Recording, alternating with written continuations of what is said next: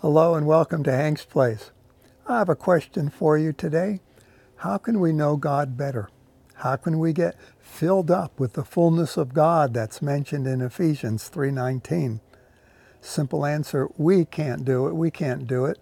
Our self-effort, even admirable self-effort like Bible study, Bible school, walking where Jesus walked, taking pilgrimages, prayer and fasting, church work, seminary, whatever, will not enable us to know God better. We may know more about Him, but we will not truly know Him.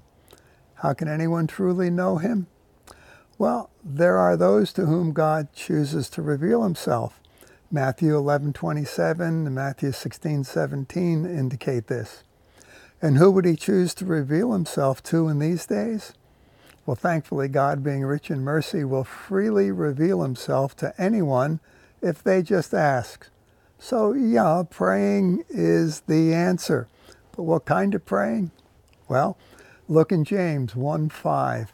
But if any of you lacks wisdom, wisdom's a good name for Jesus, let him ask of God, who gives to all generously and without reproach. It will be given him. Knowing God's plans and intentions, His purposes, His future actions, and getting it directly from the source is indeed getting to know Him. In Colossae, Bible scholars believe that early church was being influenced by mystics, people who had strange philosophies and who claimed they had an inside track in hearing from God. Paul prays for that church. He asks God to give them wisdom, godly wisdom. It's recorded in Colossians 1, verses 9 to 14. It's a great prayer for ourselves and for others, my friend. It's like James's word, but has a bit more detail in it. That we may be filled with the knowledge of His will, Paul prays. Not a wee little bit, but filled with all spiritual wisdom and understanding. Spiritual stuff, it's all God's wisdom and understanding. We can ditch that worldly wisdom once and for all, in order that we will walk worthy of the Lord, pleasing God in all things, bearing fruit in all good works, increasing in the knowledge of God. So, being given God's wisdom causes us to grow up, to mature in Christ. Our walk, our talk, all that we do becomes more and more fruitful and more like Jesus.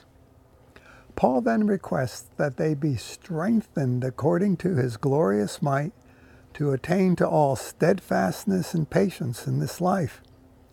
You see, growing in wisdom and knowledge of His will, we may want to help God out with the results right now, or get out of an unpleasant situation now.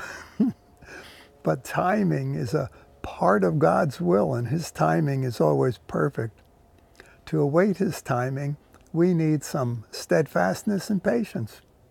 So, my dear friend, today, may our God strengthen you to attain to all steadfastness, all right? You know what? In doing so, you'll come alive.